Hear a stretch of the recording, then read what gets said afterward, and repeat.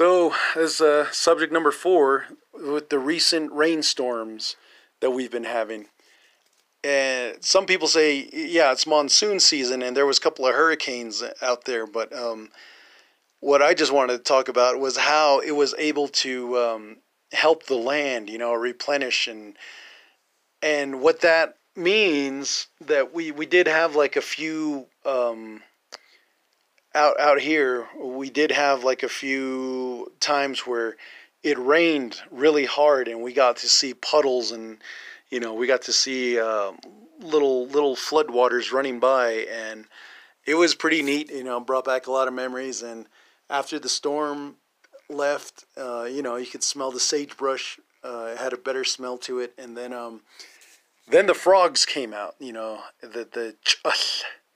They were out there, they're talking, they're, hanging out. And man, our neighbors has a generator, but that generator was almost like rivaled with all those frogs that were just like, going at it and croaking and whatnot. That was really neat. It was, I'm not much of a frog person, but it was really great to hear the frogs, coming back out, and they were like, there was a party, they were all partying. And, that, I think for the past few weeks, you could hear them at night, they were just like out there and they're having a blast, they're having a ball, which is pretty good. It calmed the land down, and, but the ground soaked up a lot of that water quick, man. I was like, damn, man, the ground's thirsty. But what that also means is that we're going to have one hell of a winter, man. And we might have a lot more snow, which is good. As far as the whole global climate change, some people say it's a myth. I really haven't been, paying attention to that too much. So I really can't come to like a decent conclusion. All I can say is that, the way we're living out here on the res, we need to keep up the culture and traditions, because that's, that was established, and that's something we need to use. Just like the skinwalkers, somebody had to teach us how to, properly do these dances and singings and vibrations and the timing, like the vernal equinox, the longest day of the year, what that all means and represents in the long run is like changing of the seasons and stuff like that. And now that we're in the month of August, that I think the vernal equinox is coming up, I think. Oh, no. I think it already passed. But anyways, so that's where Klagetoh, with, if we're going to have another heavy snowstorm coming in, how are we going to be prepared all over again? I know that, firewoods is always one of those commodities that we're always going to need. But the other problem with that is that when the roads get all, like if we get those snow drifts like we did a couple of years ago, and the snow reaches about 4 to 5 feet of snow, I mean, that's great. That's awesome. That would give me a reason not to leave the house. I'd be like, oh, I can't make it to the veteran meeting. I got to stay here. Somebody's got to come pick me up or whatever. But all that, people are going to die again. They're going to freeze. That's just what's going to happen, unfortunately. And some people can't get to some certain areas, and, that's going to be bad for them, because they might freeze to death, or they might get dehydrated, or they won't have any food left over. They can't keep warm. All these Delta variants type of scenarios. These different variations, I meant to say, not variant, variations. I'll say Delta variations. Anyways, so my point is that, it's great to have all this rain, because Mother Nature, in the end, she calls the shots. And here we are trying to say, oh, well, social distance and wear your mask. It's like, you really think that's going to matter when, if we got mudslides and flash floodings, and then it leads to like really sub-0 degree temperatures, and like 6 foot piles of snow coming at us in the wintertime. All that's not really going to matter. So my whole point is that we need to be more prepared as far as, making sure that before the winter comes, even before the first snowfall, we need to at least have our vehicles maintenance, or our stockpiles ready to go. What if the electricity goes out? What if the water freezes? We got to look into all that and kind of figure out how we're going to work all that out. And when the chapter house says, "Oh well, that cemetery is now community property," it's like, is that really going to be your issue then? Are you still going to be holding on to that? Because eventually, if people are going to die, we're going to have to go back over there and, dig in the ground. It might be frozen, and that's why, the whole thing with just trying to be, I don't know, like with being, thinking we're better than Mother Nature itself, just because we're living in a modern world, and just because we have, sometimes when the crappy internet works, we have internet that, we can let each other know about certain things that are going on. But in the end, I really can't be running around helping everybody. And that's why establishing this cemetery is something that would definitely show that the Klagetoh Veteran Organization itself are well suited for this type of situation.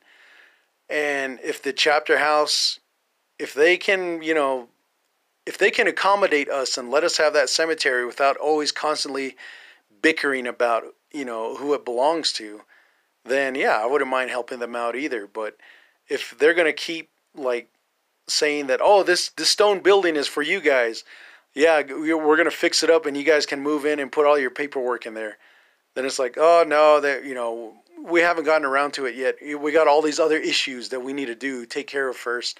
And it's like, if you got all those other issues and you guys need to take care of first, then why does it matter that we're trying to take care of the cemetery? That's one less thing you guys got to worry about. You know what I mean? And it just kind of shows that, either they're lazy or they're just jealous. And that's really no way for these guys to run their local chapter politics, And it's like, well, if you guys want to revert back to skinwalking and witchcraft, go on right ahead. No one's stopping you. It's a free world. But just so you know, for every action, there's an opposite and equal reaction. So, that's where you're responsible for what you put out in the universe. If you want to put out hate, pain, and anger, guess what? It's coming back to you, with almost the same amount of force. But also with the rain, it was also really neat to just kind of, to me, it kind of symbolized hope all over again. It was showing that, life is not done just because the United States government shut down the world because of the coronavirus. It just means that nature just does not give a shit what the government thinks, what the government says, and what the government does. And the rains, it just came. Oh man, it was just so awesome. You look to the east, there was like a dark cloud over there, and it looked like a shower curtain, full of like gray rain, and sometimes it was like black rain, sometimes like white rain. Then you look to the south and you see some thunderstorms over there, and it had the same effect. And then, and sometimes you look to the west and the north, all four directions, I should say, all four directions. And it was just like almost getting back to the basics. It kind of made me feel like, nothing else really mattered. It's just like, here it is. But the problem with the rain is that with all the toxic chemicals and whatnot that's being put out there in the world, we really can't drink it like we used to. You can't just stand there, open your mouth, and go, ah. It's just, and that's the same with the snow. When I was a kid, oh man, I used to love just burying my face in the snow and see how long I could hold it in there, and then, like, especially running around and playing, then I'd fall in the snow. I'm laying right there anyway, so I just start eating the snow. Oh man, it was so awesome. It was so good. But then as I've gotten older and I heard more stuff that's in the air that, that when you look at the snow, it kind of doesn't look as appetizing. I mean, yeah, it'll get you thirsty, but it'll make you probably crave like a snow cone to have something with flavor. But at the same time, it's not really sanitary to eat anymore. And I saw a video, I think it was on Facebook, someone shared with me where uh, there was snow coming down and somebody took out their lighter and they lit it, and the snow actually burned up, like it turned into like little tiny flames. I was like, wow, that's pretty sad, man. That's amazing and sad that that's what's going on now, artificial weather. And then there was somebody that also like took another lighter and lit the snow that was already piled up, and that snow burned. It was like it left like singes, like a dark singe over the whatever snow didn't get burned up. And it was like pretty amazing that that's the world we live in now, where we got artificial weather. So, excuse me. So going back to the world climate, what was that thing they call global warming? I guess that'll be I could make that another subject, but global warming is something I'm not really paying attention to much because I'm more focused on what's going on here.